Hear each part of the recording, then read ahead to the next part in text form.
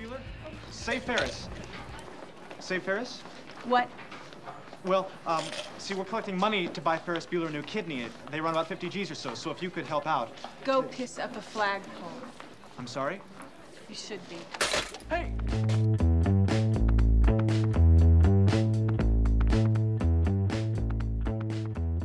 Hello, movie lovers. Welcome to the Does It Hold Up podcast, the podcast where we talk about your favorite movies of all time to decide if they still hold up to today's standards. I'm Adam. And I'm Emily, and we are bringing you Ferris Bueller's Day Off from 1986. This is one of the most iconic movies, probably of all time, definitely of the 80s. That I hadn't seen. That's just embarrassing. I'm pretty sure our listeners at this point just understand that you have probably never seen any of these movies, and it's a rare occasion when you do. Unless it's Hannah Montana, you probably haven't seen it. Excuse me. What is it? Hannah Montana Best of Both Worlds? Is that the name of her movie? No, it's just Hannah Montana the movie. Oh, really? Yeah. All right. Shows you how much I know. All right, so this is probably going to be a shorter episode for everybody listening and for you too, because I'm not feeling the best. So, not that I don't want to put my all into this podcast, I just don't know if I can go for an hour and 20 minutes like we normally do. We're going for an hour and 40 minutes. Oh my gosh. Yeah, this is going to be great. So, all right, let's start talking about this movie. Came out June 11th, 1986, before I was born, and I'm an old ass man. And it was still before I was born. Just barely. Just barely. Literally 14 days. I could have seen it when I was born. It was out. It was still in theaters. I could have went to the theaters as a tiny, tiny baby and saw this movie. As a 1 day old. As a 1 day old, I could have seen this movie. It would have been great. So, Ferris Bueller was directed and written by... Do you know who? John Hughes. What other movie this year did we cover from John Hughes? Think Oh, back. Breakfast Club. There you go. I was like, which one? Could you tell that Ferris Bueller's Day Off was a John Hughes movie while watching it? Yeah. It has so many of those, like, John Hughes-esque John vibes. Hughesanisms? Yeah. Yeah. And it was shot just like a John Hughes movie. Oh, absolutely. Even though he's only directed like 8 things, there's just like everything he produces and stuff is just like, it has this certain flair to it. Yeah. That you can just kind of tell. Plus the writing, it's all the same. And I don't mean that in a bad way. I don't mean like he literally repeats dialogue, but it's that flow. He has that particular cadence to the way he writes, and it comes out in every one of his movies. Yeah. It's not like all of his characters are the same, because they are not. No. He writes them well. He writes them with their own personalities. But he does have that certain quality to him and any of his movies that you're just like, that's John Hughes. Might as well have a signature. Dynamics, man. It's amazing. So, John Hughes, we talked about him a little bit during The Breakfast Club, but this dude is synonymous with 80s high school movies and just pretty much the 80s in general. Do we need a new John Hughes? Okay. That was something I was going to ask later, but let's just get into it right now. Yeah. We haven't had a John Hughes since the untimely passing of John Hughes. I can't think of a single writer who has captured the voice of a generation like he has since. Yeah, no. Every other person who's done, like, a high school movie, maybe they've done one, if it's good.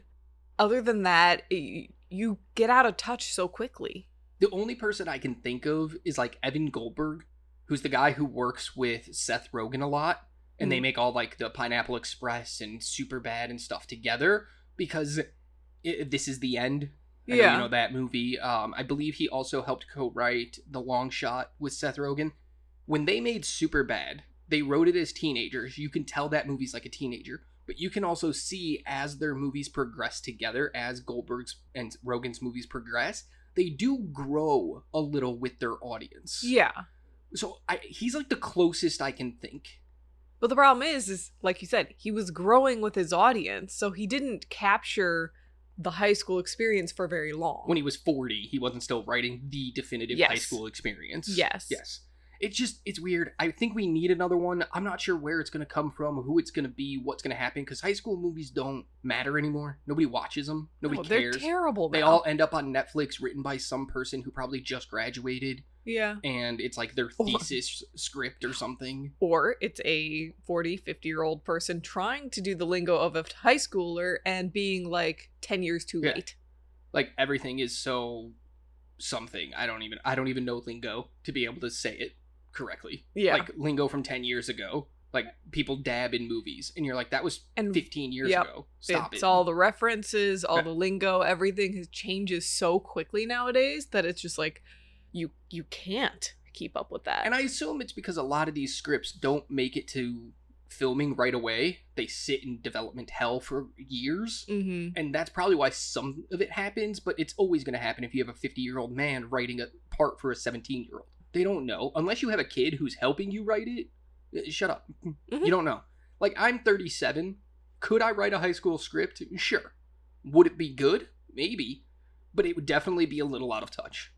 I was out of touch when I was in high school. I could not imagine writing a high school now. Unbelievable. I was 17 and I didn't know the lingo for 17-year-olds, so... I mean, when I was 17, we had our own lingo that nobody else understood. So, yeah. John Hughes, great writer. Yes. He's a man who, no matter what age he was, could find that voice. He could give younger generations a voice, even if he wasn't a part of that generation, which is just phenomenal.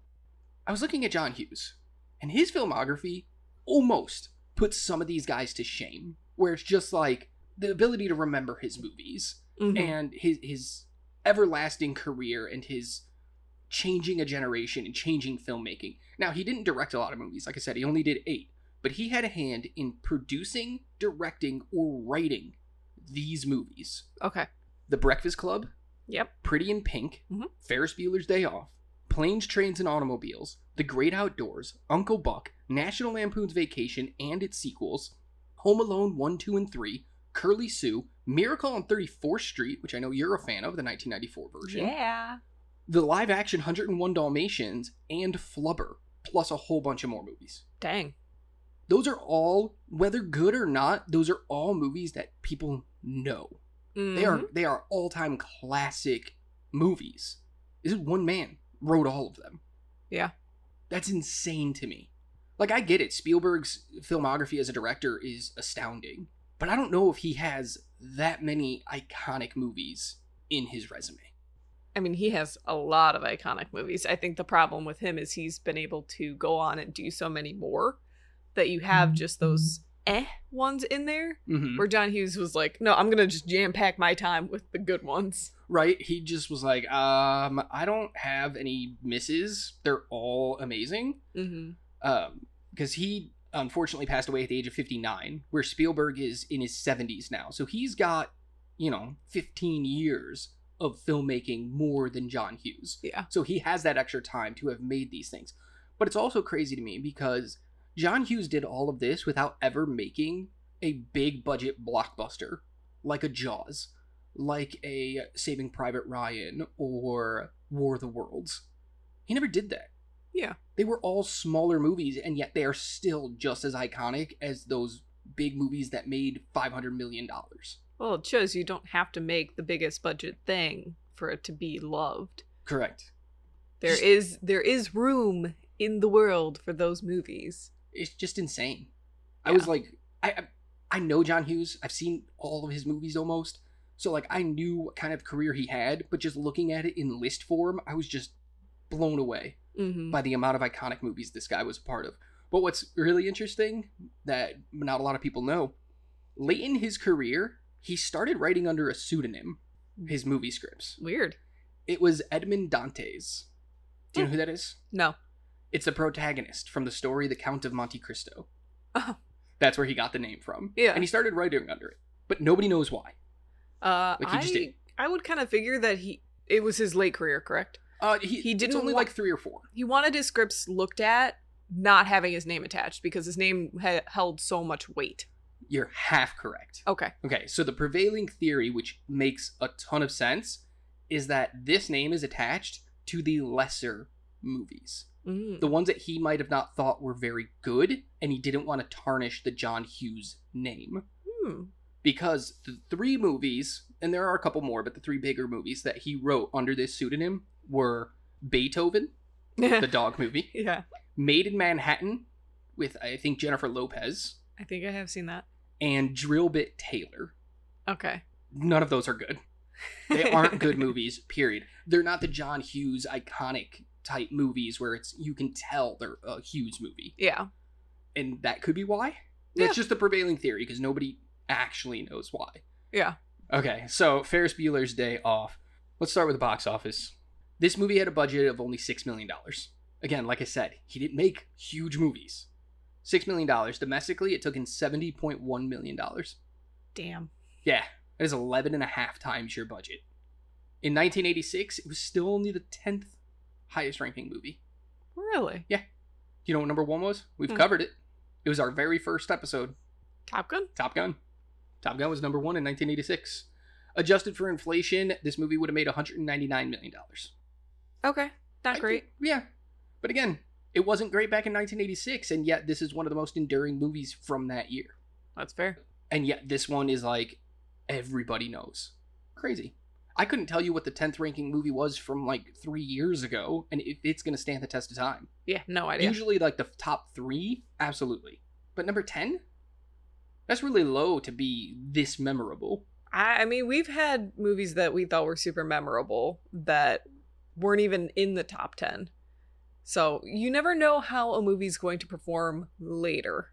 All right, so let's look at 2016, because that would have been, what, 30 years later? 30 years later, the 10th movie was Doctor Strange, part of the MCU. So I think that's the only reason that it's probably memorable. Yeah. Is because it's part of the MCU. If it was a standalone, it might have just disappeared. Mm-hmm. So, or like here, number 5 from 2016 was the live-action Jungle Book. Nobody talks about that movie. Yeah. Nobody I remember cares. it exists, but that's about it. Exactly. It's not going to endure. And once again, it's because it's Disney. Yeah, it's not going to endure over decades. So, all right. What were the critics talking about? Well, the cinema score had it in an A-. Okay. So, pretty much what people were expecting. Ebert had it at 3 stars. I was a little surprised it didn't get that 4th star, but, you know, not everything is there. Well, you know what? He gave Spider-Man 2.5 stars, so that's not Don't surprising fully at all. trust, yeah. The quote I grabbed from him is, "If Ferris Bueller's Day Off fails on every other level, it at least works as a travelogue. It does, however, work on at least a few other levels." Okay. I mean, is he wrong? No. Because it really feels like a travelogue for Chicago. They hit some of the biggest aspects there are there. Except for the bean. I was a little surprised they didn't hit that. It didn't exist in 1986. Oh. Well, that's why. I'm showing my age here. Yes, you are. It did not exist in 1986. I think it was installed in the early 2000s. Oh. So, nice try. I don't know my Chicago history well enough, apparently. You don't know your Chicago landmarks very well. What about the Navy Pier?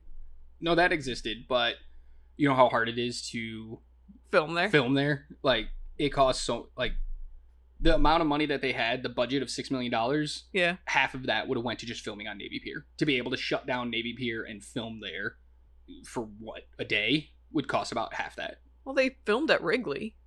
Yeah, that's easy, though. Is it? Yeah, oh yeah. The one that got me was the stock exchange. I don't even think one of those exists in Not Chicago. anymore. Not anymore. I don't believe so, anyway. Just looked it up. 2006. I was right. Early 2000s is when it's called the Cloud Gate, by the way. It's the bean. Not the bean. It's called the Cloud Gate. It's the bean. Unveiled 2006. So 20 years after this movie came out, they couldn't have visited it unless they were going to find the artist and look at his sketches. Yeah. Yeah. I mean, they did get to go to the art museum, so. Yeah. Yeah, he's right. It's basically a travel log for Chicago. Do you want to come to Chicago in the summer? Here's stuff you can do. The Rotten Tomato critics have it at an 82%, where the audience have it at a 92%. Wow. Yeah. Okay, wait, pause. Yeah. Which one's, now without giving anything away, Mm-hmm. which one of those scores is closer to where you would have it? Probably the critics.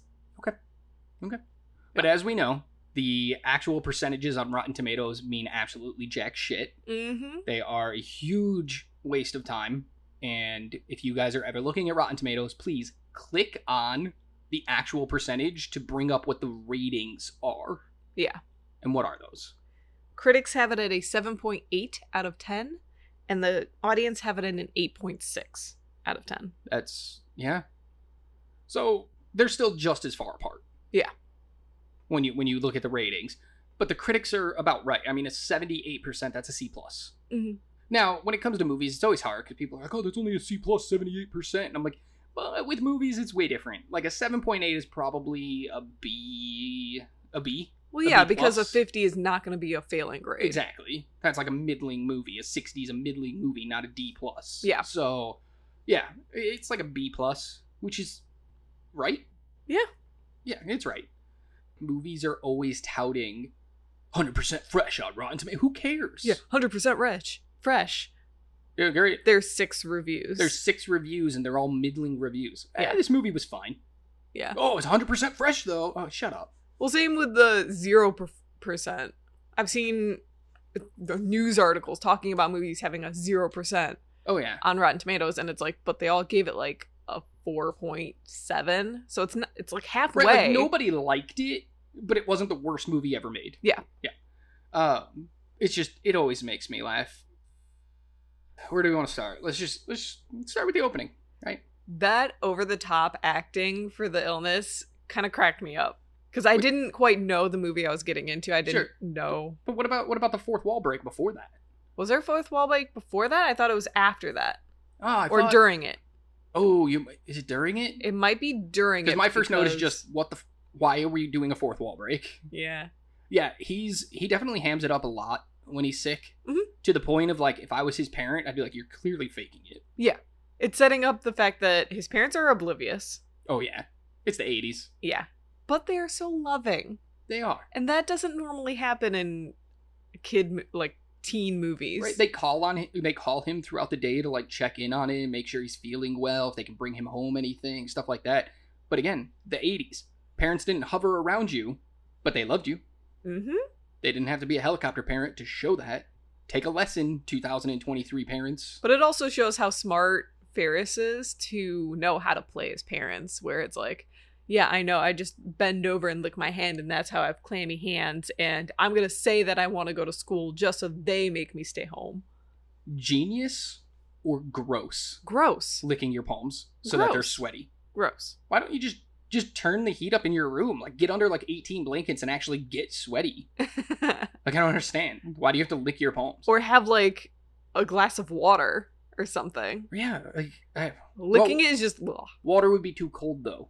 Maybe. If you've had that water for a while. It's still different. It's not... Okay, water's not a clammy feeling. So a little bit of water. Yeah. And then use, like, a damp cloth. But water doesn't feel, like, sweaty. That's the difference. Mm. Water isn't as, like, as salty or as, like, sticky. Cry into your hands then. There you go. I don't want to go to school. Yeah, perfect. Yeah, there we go. Love it. Better than licking your hands, because that is just gross. You don't know where those hands have been. You're a teenager. We know where your hands have been. Please do not lick them. Also, you're having someone else touch your licked hands. Yeah, so he never says that, though. He's like, just to have sweaty palms, you just lick your hand. Why are you touching people to prove you're sick? Why are they touching your hands? Usually you check, like, the forehead or something. Why are you licking your palms? It makes no sense. I don't know. It makes no sense. You got clammy hands. Sure, but it doesn't mean anything.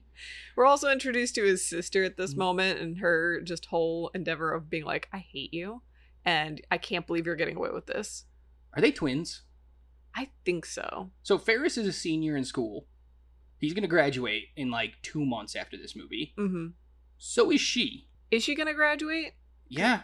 I was just confused, because I think she's older. Because she got the car. And she acts like she's older. Yeah. So it was very confusing on how he's supposed to be graduating, and yet she seems older. Yeah, no, they're in the same grade. So they're twins? Or were they just born exactly 9 months apart? Like the day she was born, his parents got busy and got pregnant again. So she hit the cutoff, basically, as her birthday. Yeah. And like then they had another one. Maybe she is 17, but they're the same age. Like, they're in the same grade because he got held back because of where his birthday landed. Or she got pushed ahead because of where her birthday lands. I don't know. Or he jumped a grade because he's so smart. But he's not. He's so dumb. Is he, though? I don't know. This character just pisses... Okay, let's just do it. Let's just go into this shit. So, Ferris Bueller is played by Matthew Broderick. Love him. He's so good. He's the only reason I think this character even semi-works. Yeah. In the hands of anybody else, it completely comes across in all the wrong ways. even he struggles to make it come across in Yeah. the correct ways. But he's great in this role, but God, this character is just freaking terrible. Oh, yeah. Like- I have a question of, is Ferris Bueller a terrible person? Okay, I have a question that adds to your question. Yeah. Is Ferris Bueller a sociopath? I think so. He's a terrible person, sociopath, little bit of psychoticness going on. There's definitely something not functioning fully in his head. I mean, he's super toxic too. Oh, God, As a so friend? toxic. Yeah. Just as a person. Like, I get not wanting to go to high school. I skipped tons of days in high school. But to go as far as you do, Of like having people call you and faking sick so that people suddenly think you're needing a kidney. yeah, like he's the one who kind of pushed that. Like, he didn't say no. You can fake your voice being like heh heh, but to have that whole little aspect of him using the synthesizer, The keyboard. yeah, to have those weird noises, which, And then he's like hitting all of them at one time. yeah, and it's like, are the students also dumb? So there was always the theory that Kevin McAllister from Home Alone yeah, grew up to be Jigsaw. Yeah. Because of all like the traps and stuff. Mhm. I don't think so. you I think think it's it was Ferris? Ferris. Yeah, I could see it because he comes up with his own traps. Yeah. Well, traps, but they're not Rube really Goldberg traps. machines Yeah. that confuse people and stuff. He's very creative like that, and he's got that sociopathic, narcissistic type of quality to him, where I could totally see him becoming a serial killer. I could too. Kevin McAllister was defending himself. That's the difference. That's And he why I was don't younger. think so. Yeah. Ferris Bueller becomes Jigsaw. Okay, That's my theory. I like it. Yeah. Is that like a hot take or Yeah, it's just a theory. okay? Yeah. If it was a hot take, it would be very mild. It's not very hot. But yes, he's a very terrible friend. And here's like some examples. Clearly he lies to his parents. He's a terrible brother. He doesn't understand anything that happens with Jeannie and how it makes her feel anything that he's doing. But he's just a terrible friend. Mhm. So, little while into the movie, they have to call the school to try to get his girlfriend out of school. And he slaps the crap out of his friend, Cameron. Like, slaps him in the face. And then kicks him in the butt. Yeah. And then when Cameron's like, why did you hit me? He's like, I didn't hit you. I lightly tapped you. I didn't hit you. And then he almost makes it seem like it's Cameron's fault he got hit. He like pushes it to the line without actually saying the words, you made me do it. He's basically saying, you made me do it. Like I said, toxic. We have whole TV shows dedicated to the idea of gaslighting people now. And Ferris might be one of the first ones to ever do it. Mhm. Because he abuses the crap out of his friend, but makes it seem like it's his friend's fault. Yeah. And then go ahead. You were going to talk about when he calls his friend? Oh yeah. To begin with, he calls his friend who's sick, not feeling well, or so he says. Yeah. He's faking it as well. Yeah. And he's like, you're going to come over here. You're going to do all this stuff. You're going to just come. And his friend is like, no, I don't want to do it. I don't want to do it. He constantly coerces his friends into doing what he wants. Yeah, he says, I'll stop being your friend if you don't get your ass over here now. And I'll just keep calling you. Come on, dude, that's manipulative as hell. Don't do that. Yeah. Yeah, he's a terrible person. And he's not a great boyfriend either. No. Like, he just leaves Sloane when they go to the parade. He Mhm. just disappears and leaves her. And he's like, I guess she's with Cameron, but like, isn't this supposed to be part her day too? But also, the entire day is just his day. He just drags them along for, what, shits and giggles? All the while telling them it's for them. Yeah, Cameron needs this. Cameron doesn't want to do any of this. Cameron needs this, but I'm going to forget Cameron and do my own thing. Yeah. Oh, I'm also going to bring my girlfriend around so that he feels like a third wheel. Yeah. Yeah. It's my biggest problem with this movie is Ferris just being a terrible human being. I have that written a few times where I'm just like, I would really enjoy this movie better if he didn't have to lie and coerce people into doing what he wanted. Like, if it was a thing that they had planned together. Yeah. I would have enjoyed this movie a heck of a lot more. But because he is so terrible of a person, I'm like, my eyes were rolling the entire time. That's like, fair. anytime he did anything and he got away with anything, I'm like, ugh. You suck. I know people All right. like you, and it's terrible. All right, so Cameron, we already talked about this a little, but Cameron also stayed home, and when they show him in his bed, he has a ton of pill bottles Mhm. and medicine behind him. Cameron's got a problem, right? Yeah, he's self-medicating. No, I mean like a problem. Like either he's addicted to all this stuff or mentally something's going on with him. Yeah. Like, what's his problem? He destroys a 1 of 100 Ferrari. He doesn't mean to. Yeah, but he doesn't care when he does it. He laughs about it and he's like, well, it was only a matter of time. I mean, that could also be a coping mechanism. It's just weird. Yeah. But I also connect with him a little bit. Yeah. Cameron is played by Alan Ruck. Who crushes this role? Yeah. I almost think he's a better casting choice than Broderick was for Ferris. I Ruck could just see it. has this dead look in his face throughout the whole movie where you can tell he's completely somewhere else, even when he's supposed to be enjoying things. The movements, the way he speaks, everything. And the fact that he's like 2 feet taller than Matthew Broderick, but he's the submissive one in the friendship, like adds to that dynamic as well. These two are just some of the most perfect casting ever in a movie. Yeah. And then we get the girlfriend who's whatever. Okay, so let's talk about her because it's weird, right? So Sloane is played by Mia Sara, and she's okay in this.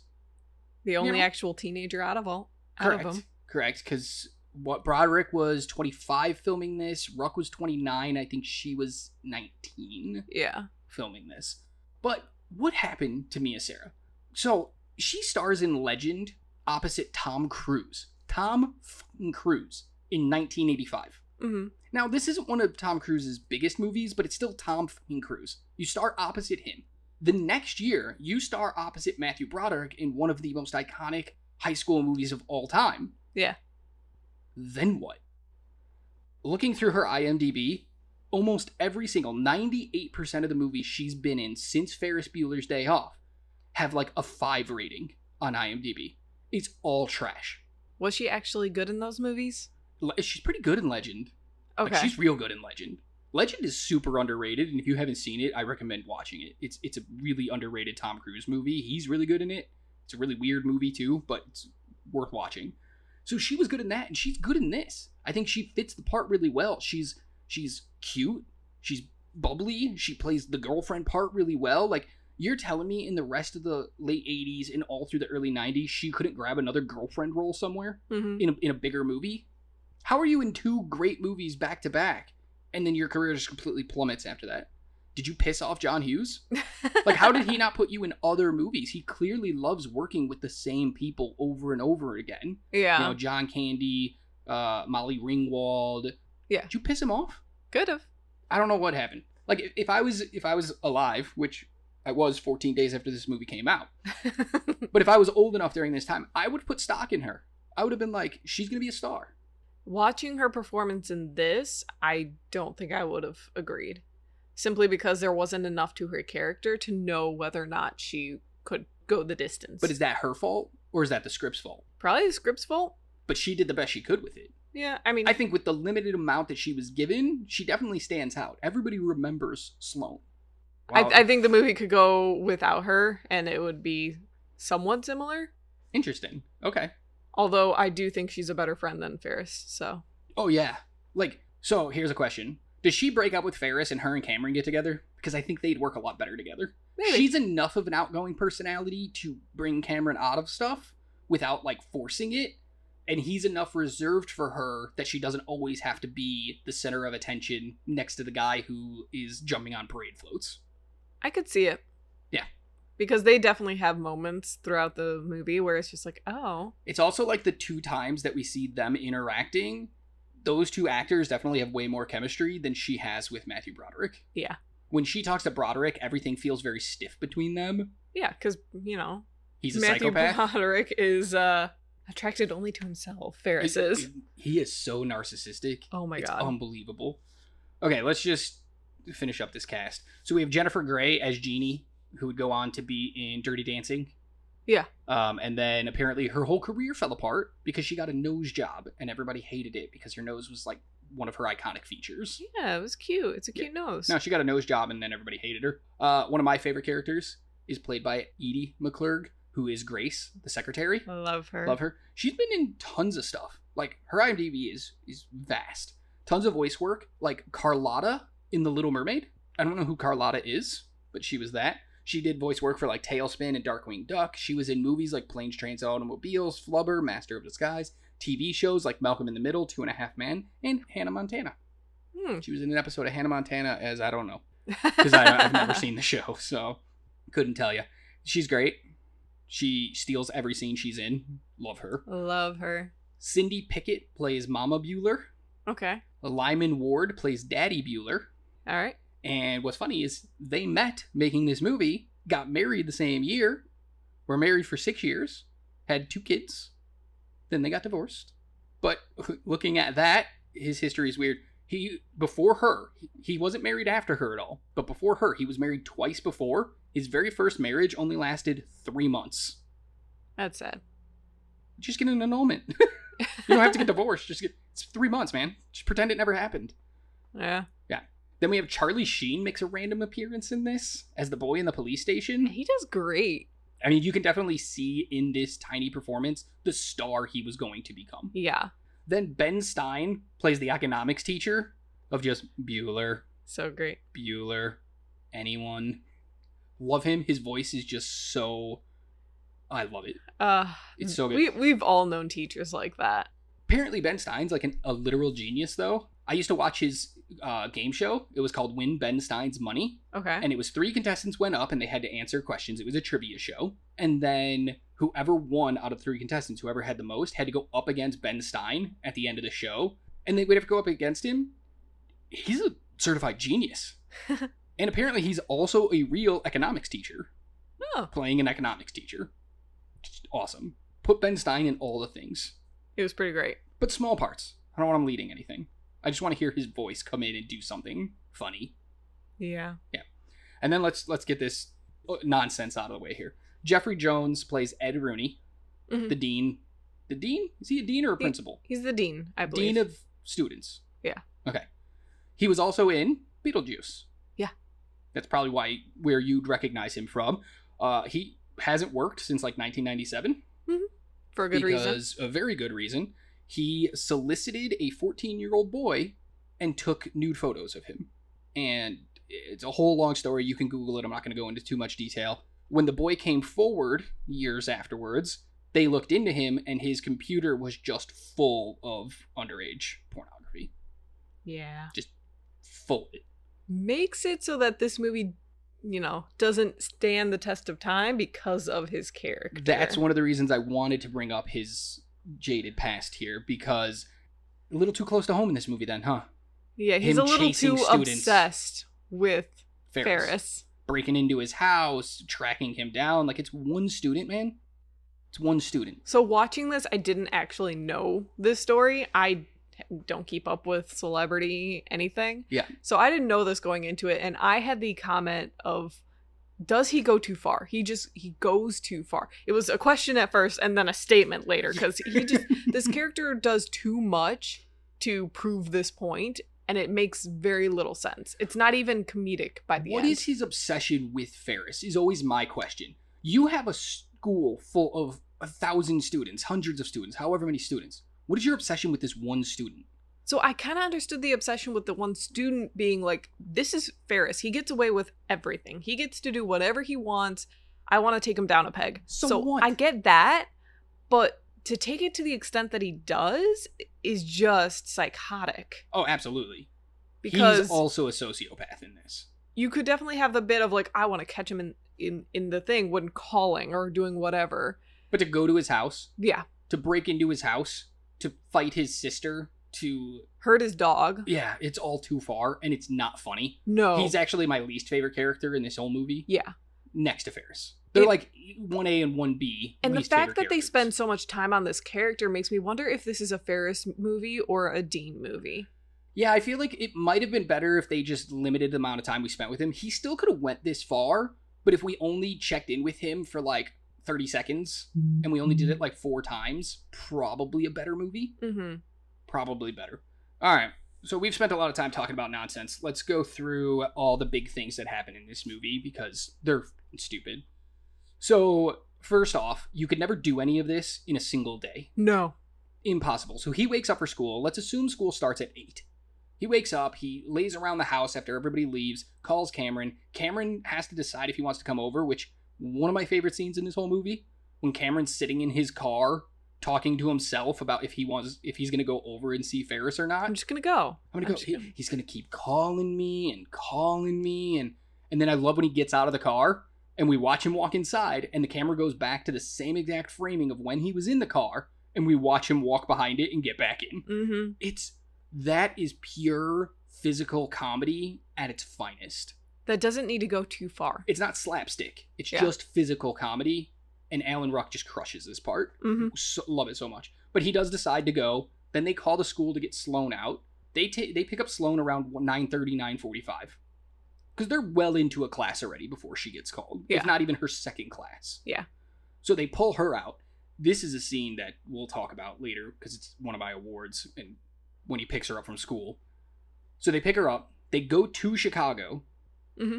Now, we factored that they got to be about 11 or 12 miles outside Chicago. Yeah, based on the odometer readings. Yes. So it takes a half hour to get to Chicago. Then they drive around. They go to the parking garage. They drop the car off. Then they get in a cab and they go to the stock exchange. They go to the Sears Tower first. You're right. They go to the Sears Tower first. It will never be the Willis Tower. No. I mean, it is, but it will always, the Sears to Tower. us, the Sears Tower. So they go there. That takes a while just to get up there, experience it and everything. There's a line. So they experience that. Then they go to the stock exchange for reasons. Yeah. Okay, so I don't understand why they go to the stock. Everything else makes sense. The stock exchange does not. Not a single thing. I honestly thought it was supposed to be that, what's his name? Oh my gosh. Cameron? Cameron's father was down there. I thought he was literally looking at his father. Yeah, but then he wasn't. So I was confused. It's very unclear. Yeah, they never focus on anyone. We also get a weird moment between Ferris and Sloane here where Ferris is like, marry me. Yeah. Let's just get married today. Chill, dude. You're like 12 and you don't know what the hell you're doing with your life. He's definitely on a manic episode. Yeah, relax. Midlife crisis at the age of 18. Yeah. So they go to the stock exchange. Super weird. Then they leave that. And what do they do next? Then they go to the baseball game, right? No, baseball game. Lunch. Lunch. Yes. They go to lunch next, where he steals somebody's reservations. Yep. But it's not just a regular person. It's Abe Froman, the Sausage King of Chicago. King. Yeah. You steal a famous man's thing, and nobody questions it. The maitre d' questions it, but he fakes a phone call to... I hate this scene. Yeah. This maitre d's dumb as hell, and they would never get away with this. You can't just walk in and steal somebody's reservation. No restaurant, regardless of how well you lie about it, no restaurant is allowing that to happen. You would have had to show ID to prove who you were, something. Mm-hmm. So they go there, they have lunch, then they go to the art museum. Then they go to the Cubs game. Yeah. Even I can't keep the day straight. Like, I watched it. I should be able to. Yeah. No, I just missed that in my notes. I have foul ball catch before the museum. I just missed it. Yeah. So they go to a Cubs game. Mm-hmm. So they picked up Sloane at 9:30. They drive a half hour to Chicago. It's 10 a.m. They go to the stock exchange. They hang out for half an hour. They have it's a noon reservation that they take. Mm-hmm. So they sit. They have lunch. If you've ever been to a fancy restaurant, it's not McDonald's. You don't eat in 10 minutes and get out. Yeah. It takes a while. So first they have to lie their way in, then they have to order, then get their food, blah, blah, blah, all that. Also, who pays for it? I wondered that too, is how they're affording the entire day. I mean, Cameron's rich, so I'm assuming Cameron. Yeah. But there is a deleted scene that never made the cut because they thought it would make Ferris an even worse character. Him stealing bonds from his dad's closet. Oof. And cashing those in, and that's how they afford the day. But I do believe they're supposed to be his bonds that his dad is keeping for safety for later, for school, for college. But he takes them, cashes them in, that's how they have the money for the day. Mm. But because they don't show that, I assume Rich Cameron is the one footing the bill for all this.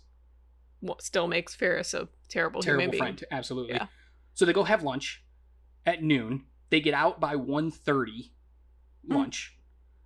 If it was a 1 o'clock game, which there is no 2 o'clock games. Yeah. They're always 1 o'clock games. Very rarely do you get a 2 o'clock. So maybe they caught one, or maybe the game was delayed or something. Who knows? But somehow they're still at the game in the third and fourth inning. So That's 2 o'clock, 2:30. Mm-hmm. So if the game started at 2, by the time they actually get to Wrigley, they made it to the beginning of the game, got in, got to their seats, 2 o'clock game. They're in the 3rd or 4th inning. That's like 2:30, 2:45. Mind you, Wrigley is nowhere near the Sears Tower, so they would have had to... Oh, they're north side, south side, west side. They're everywhere in Chicago, which takes 30 minutes of travel time each, no matter what. Period. Like, that's minimum 30 minutes. Yeah. So they go to the Cubs game. They get out of there by 2:30, 2:45. They go to the art museum. Okay. But they have to travel to the art museum, which is also nowhere near Wrigley. Mm-hmm. It's on the other side of Chicago. Hmm. So they stay at the art museum for a while. It's a great scene, the art museum. Mm-hmm. I love when they're just looking at stuff. It's just cool. It's awesome. It's one of my award winners. We'll get there. But they go there, and nothing's really happened. There's been no, like, revelations. There's been no giant conversations. Nothing has happened other than traveling around, and every now and then we cut back to Rooney trying to catch him. And when we're not with Rooney, we're with the sister trying to catch him. Yeah. But nothing major has happened in this movie to this point. Yeah. So they go to the art museum, which is fun. What do you think of the art museum? You like it? Yeah. It's all right. Could it be better? Yeah. Do you wish they would have done something else?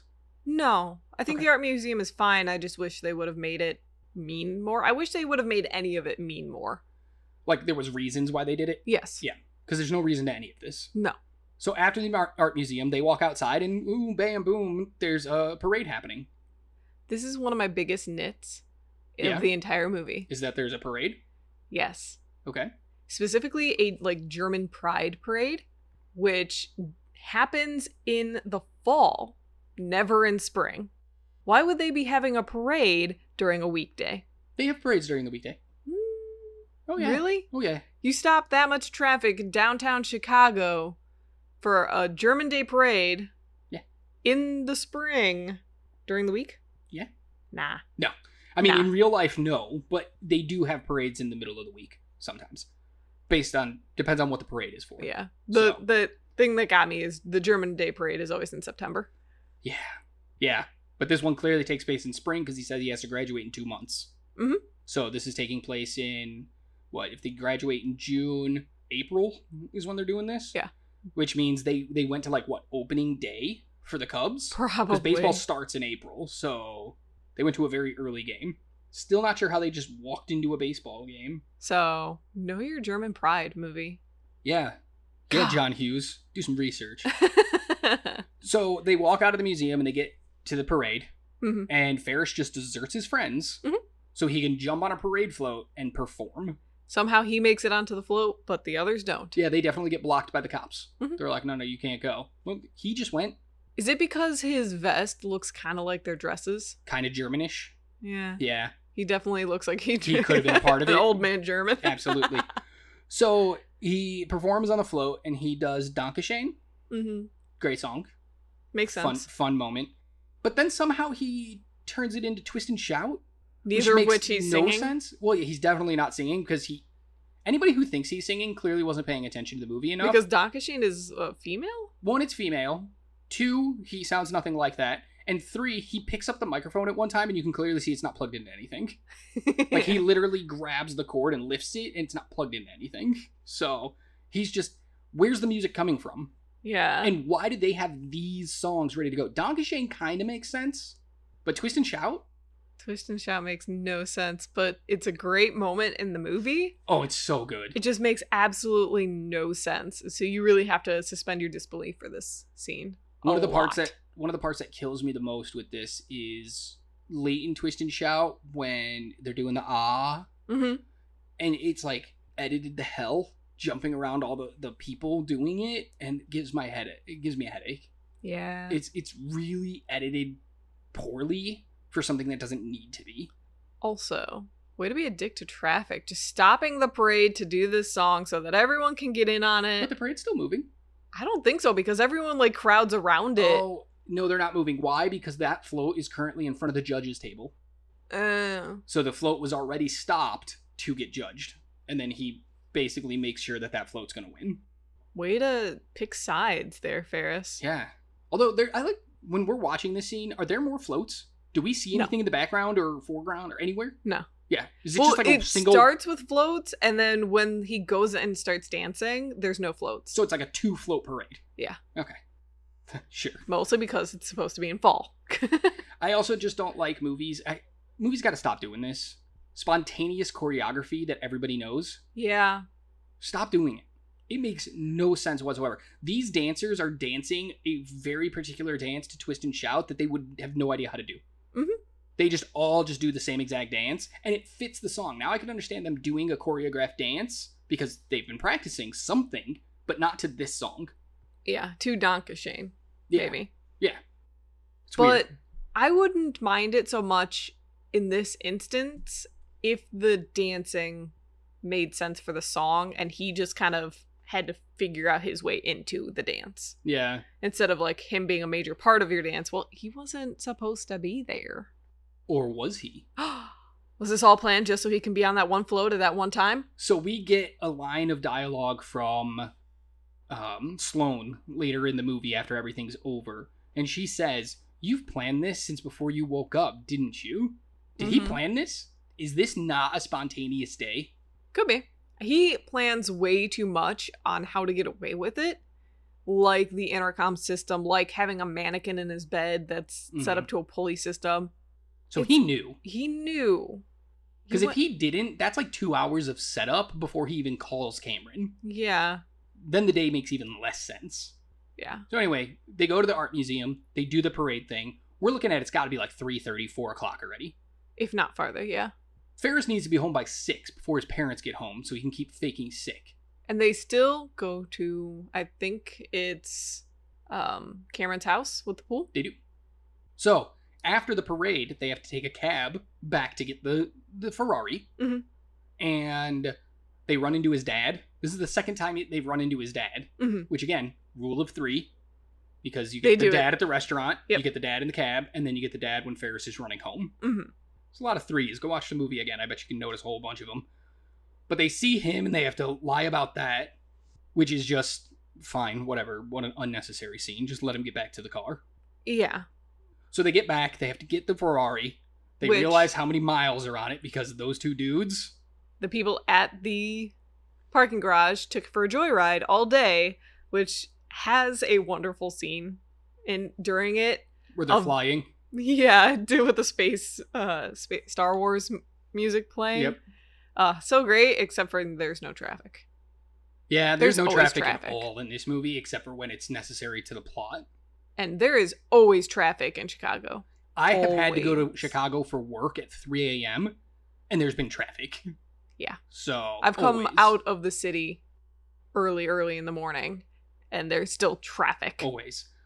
I love that, though, the Star Wars music, because they're coming into frame like the Death Star. Not the Death Star, like a destroyer coming into frame. That's how the car comes in, so playing music makes perfect sense.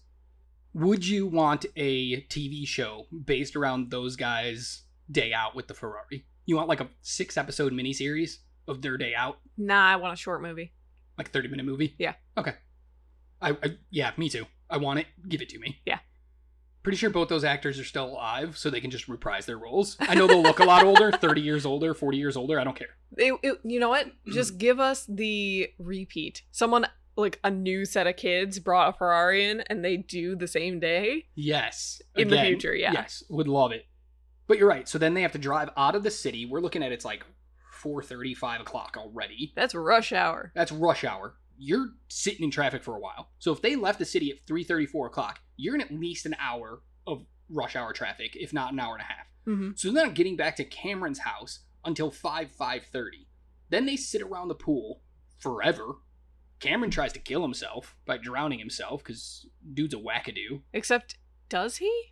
Because the way he comes out of it makes it seem like he wasn't doing that. Like he had already decided like things were going to be okay and he was just trying to mess with Ferris. Ambiguous. Very. Because you can read it both ways. Yeah. Because the entire movie makes it seem like he's just so done with everything and he's overdosing on pills and he's all this. So it wouldn't surprise me if he tried. Mm-hmm. But also the way he's like, Ferris, you're my hero. He's like jokey. Yeah. So I don't know. I was really interested in that whole spot, being like, okay, we're gonna get to some really serious stuff here. Like, let's dive into it, because we've been building this whole thing, the entire movie of him just being like done with life. I thought it was gonna have a serious moment there, and they just didn't let it happen. Oh yeah, no. And I was kind of disappointed in that. Very. I feel like this movie was missing a moment of just seriousness between Ferris and all them that we just never comes. I guess we kind of get it when they push the Ferrari out, but not really. Yeah, that's still even played like a joke. You give it like a beat, but he's already at the point of like, okay, I'm accepting things that are happening. So you're past when you needed to have that moment. So I know he gets the time with Sloane, and Sloane really talks him through a whole bunch of stuff. Like, but they're not the main characters. I know. That's the problem. That's the problem, is your main character never has that beat, that downbeat. Yeah. So they go to the pool, and the whole time they've been trying to run the odometer backwards on the Ferrari because the Joyriders put like 150 miles on it. Yeah. So they're trying to run it back. They realize that's not going to happen. Cameron has a freak out and smashes the car with his foot, and the jack that it's on gives way, and it crashes out the window and just boom, done. Car's gone. Because it's like a giant cliff. Yeah. Behind their house. Because they're rich, and their freaking garage is basically a giant glass treehouse. Yeah, I could not figure out what neighborhood they'd be in. To be that close to the city and yet be that in the woods. That's it. Then Ferris needs to get home. But if you include all the pool stuff, the car stuff, everything, and the fact that Cameron doesn't drive Ferris home, Ferris has to run home from Cameron's, we're not exactly sure how far Cameron lives from him. He's no way in hell making it home by 6 p.m. before his parents get there. Yeah, nah. Now, the one saving grace of this is his sister has been arrested because Rooney, well, not arrested. She's at the police station because she's filing a report because Ed Rooney broke into their house and she kicked him in the face a whole bunch. So she's at the police station filing a report. This is where she meets Charlie Sheen's character, falls in love with him super quick. They're making out. Great moment. Her whole thing is resolved in that one scene. But sometimes that's all it takes. Charlie Sheen comes in as her voice of reason, which is a sentence I never thought I would say. Charlie Sheen, voice of reason.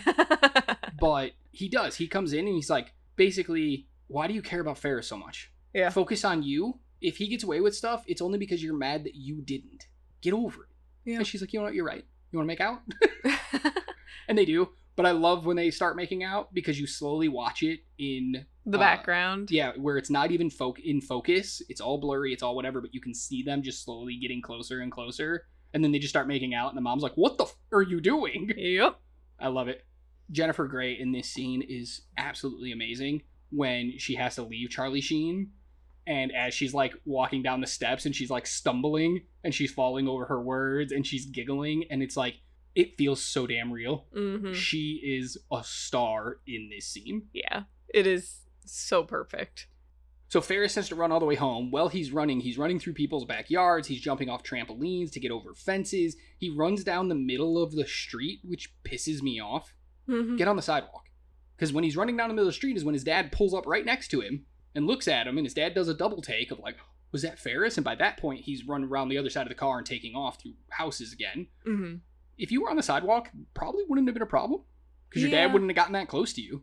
True. But I hate this scene of him running home. Like, it's really fun, but he jumps off a trampoline that a little girl's on and goes over the fence. Then he runs past two women who are sunbathing. You have a very hot girlfriend, sir.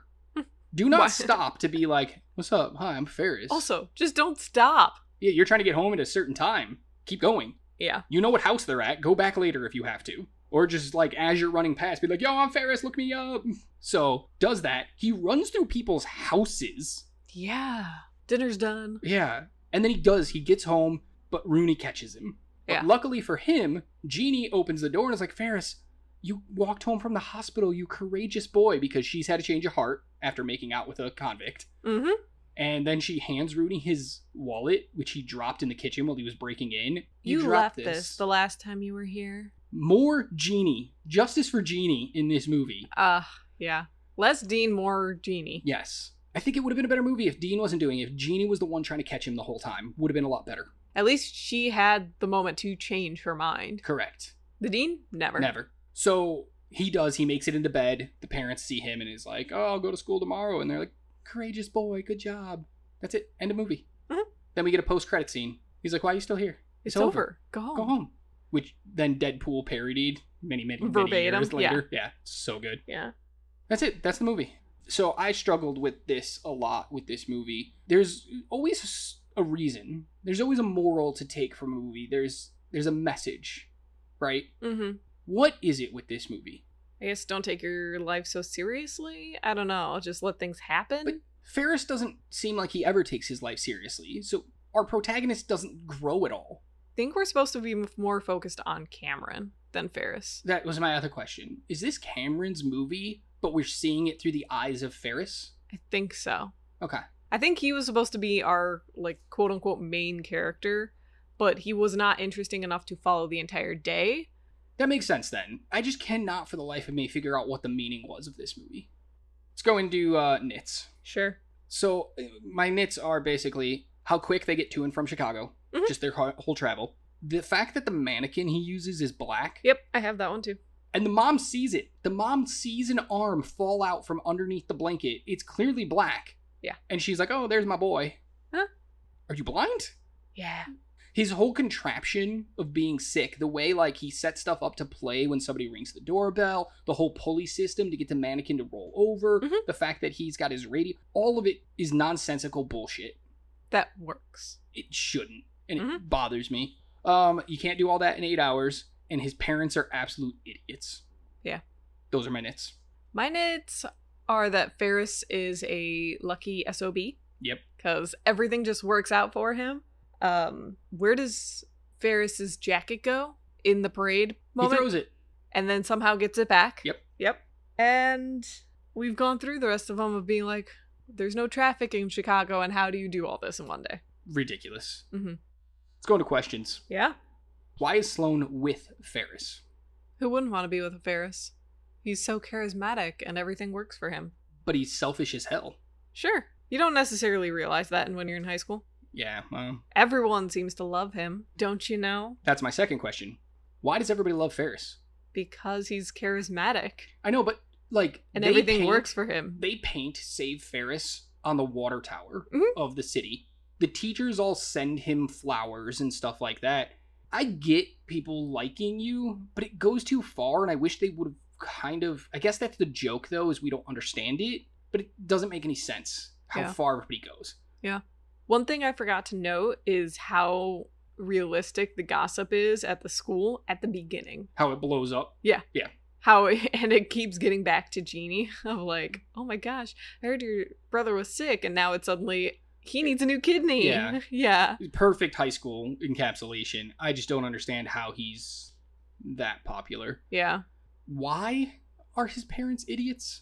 I know it was just a nit of mine, but why are his parents idiots? Is it funny? Yeah, and it's the whole idea that parents aren't actually paying attention to things. And a lot of kid and teen movies have the adults be completely useless because they need that aspect for the rest of the movie to happen. That's fair. So, Could this movie happen in 2023? No. Phones? Yeah. Yeah. Does the sister ever go to class? No one ever goes to class except for Sloane, and that's the class she gets pulled out of. How did Ferris set up the doorbell thing without his mom seeing it? Because his mom comes home before we get to that moment. How does he set that up? I don't know. I don't know. Does this movie spend too much time with the dean / at the school? Yeah, we already talked about this. Yes. Okay. If the day was truly about Cameron, why did he bring the girlfriend with? Because he's a selfish prick. Okay. Is Sloane better friend than Ferris? Yes. And Your questions are easy to answer this time. Yeah. Is Ferris a fever dream? Are you talking about the fan theory? Sorry. Is the entire day a fever dream? No. Yeah. You want to talk about the fan theory? Sure. Which so one? There's the dumb one. Okay. So there's a really weird fan theory that went around, and it's, I guess, still going around, where this is a Cameron movie because Ferris doesn't exist. He is a figment of Cameron's mind. Kind of think like Fight Club. Mm-hmm. It's his other personality is Ferris. I could see that only if Ferris didn't interact with things without Cameron being there. Yeah, so they all three interact with things at the same time, which doesn't make any sense, and that's why I think it's a really stupid theory. Yeah. Plus, we see Ferris's home. And Cameron's. Actually, technically, we never see Cameron's home except for his bedroom, so... Yeah, either it's a very elaborate medicated dream of Cameron's and he never actually got out of bed, or no, the movie is what it is. Or is Cameron Ferris's other personality? No. Ferris has one personality, and it's Ferris. What piece of memorabilia you want from this movie? You know what? I kind of want Ferris's jacket. Okay. If you were at the parade, you could have had it when he threw it. I know. I would have ran. Just taken it and gone. This is mine now. The Ferrari. There's no other question. There's weird. No other answer, I mean. It's hard, though, because it's so big that I don't consider it a piece of memorabilia, but I guess. But it is. Yeah. Do you think this could work as a miniseries? Yeah. Like 10 episodes, and then you could really, like, get into things and not rush everything? So, for that, I would make each episode one of the places that they go to and actually explore why they're there or something happens in those, and then you can get a bit of each episode as the dean. Ooh, okay. That way it doesn't feel as much. I took it a different way because this is Ferris's 9th sick day. I figured each sick day would be an episode building up to the big sick day of where all of this is planned out. Okay. And what comes next? What happens after this movie ends? Well, they graduate. Well, the two of them graduate. The other one still has a year left, Sloane. I honestly think none of them stay friends. None of them stay even remotely close. Ferris ends up dying somewhere because he thinks he's invincible and something bad happens. Cameron goes on to be a multimillionaire of his own accord because his father cuts him off, but he's so smart. Cuts him off after the car. Yeah. And then Sloane goes on to be a model. Ooh, okay. I like that. All right, let's go to awards. Yeah. First up is our Psycho Shower Scene Award for your favorite scene in the movie. Bueller. Bueller. I absolutely enjoy that scene of that classroom because we've all known the teacher like that. We all understand why Ferris would want a day off from that. So it's a great setup scene of that, and it's funny. Him just constantly saying the name over and over again because he's not actually paying attention. He doesn't see the empty desk or care. Yeah. I also like when they cut back to it. Anybody. And he's teaching. And he's like, and this is what you do when you come across this kind of interest. Does anyone know? Anyone? Well, you do this. Because he never pauses long enough for anybody to actually answer. He just wants to make it seem like he asked. Yeah. Mine goes to the art museum. I love the art museum scene. It's a nice, slower done thing rather than like the upbeat scenes from the restaurant of like lying, the parade float, the stock exchange with all that craziness. This is just a nice slow scene. I think it's framed really well, and I think it could have been a really boring scene. Most people don't care about art museums, but I think it's shot in such an interesting and unique way and framed really well. I love when all three of them are standing like in a row looking at the same painting and they're all standing in the same way. I love the scene where Cameron is staring at the painting and we're moving in on his face as we're moving into the painting so that he's kind of seeing himself in this child that's lost inside of the painting. Love that. And I love the fact that they're playing the Smiths. It's please, so please, good. please let me get what I want is by the Smiths is playing in that scene. And I think it works so well. So well. It is probably the prettiest scene in the entire movie. It's the most cinematic scene. Yeah. Absolutely. Interesting note. Originally, they wanted a song from The Cure to be played over that. And The Cure said no, because they didn't realize how iconic of a movie this was going to be. So they switched to the Smiths, and now everybody knows that song because it was in this movie. All right, next up is the Life Finds a Way Award. Life finds a way. Mine goes to the ever iconic... Life moves pretty fast. You don't stop and look around once in a while, you could miss it. The message of the movie, and it's something that I have lived my life by in certain times. I go through phases of understanding this quote and certain phases of letting myself get stuck. But it's something that everyone does need to learn, and I wish they would have focused a little bit more on that aspect. But the line itself is fantastic. Mine goes to Grace, the secretary, Love because her. I love her, and we didn't talk enough about her, We will. but she's amazing. And it's when the dean asks her about Ferris, like, do you know who Ferris is? And she says, Oh, well, he's very popular, Ed. The sportos, the motorheads, geeks, sluts, bloods, wastoids, dweebies, dickheads. They all adore him. They think he's a righteous dude. I love the way she says righteous dude. It's so good. I just love the fact that she just names all these things like sportos, motorheads, geeks, sluts. She just straight up like She's they're so sluts. realistic, and I think she's probably one of the most realistic characters in this entire movie, because we've all known like a secretary or someone in the office who understands what's happening in the school and is just like, yeah, this is some dumb BS, but I'm here anyway. Yeah. I love that she says there's Bloods there, which is like a gang in LA. And if you have Bloods at your school, you have way worse problems than Ferris Bueller. Yeah. One quick thing about Grace that I love, there's such a small moment with her that cracks me up every time. We just see her sitting at her desk, writing something down, pulling pencils out of her hair. Love it. She pulls like two or three out of her hair and like looks surprised each time she does it. Yeah. It's such a small moment, and it's one of the funniest beats in the entire movie. Mm-hmm.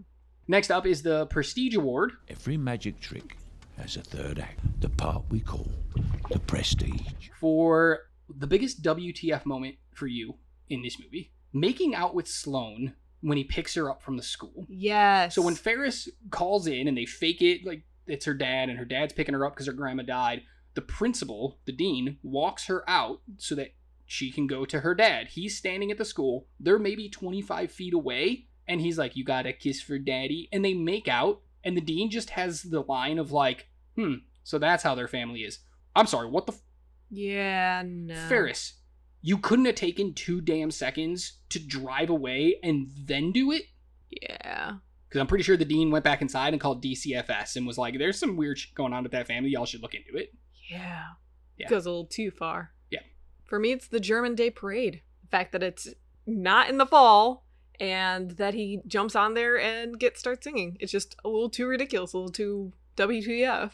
So your biggest WTF moment is almost everyone's favorite moment. Yeah. All right.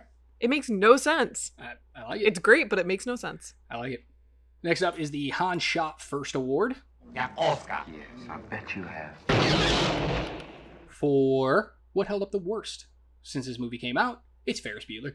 Yeah. It's the character Ferris Bueller. I have that 100%. And we've talked enough about it. We did a whole tangent about it earlier.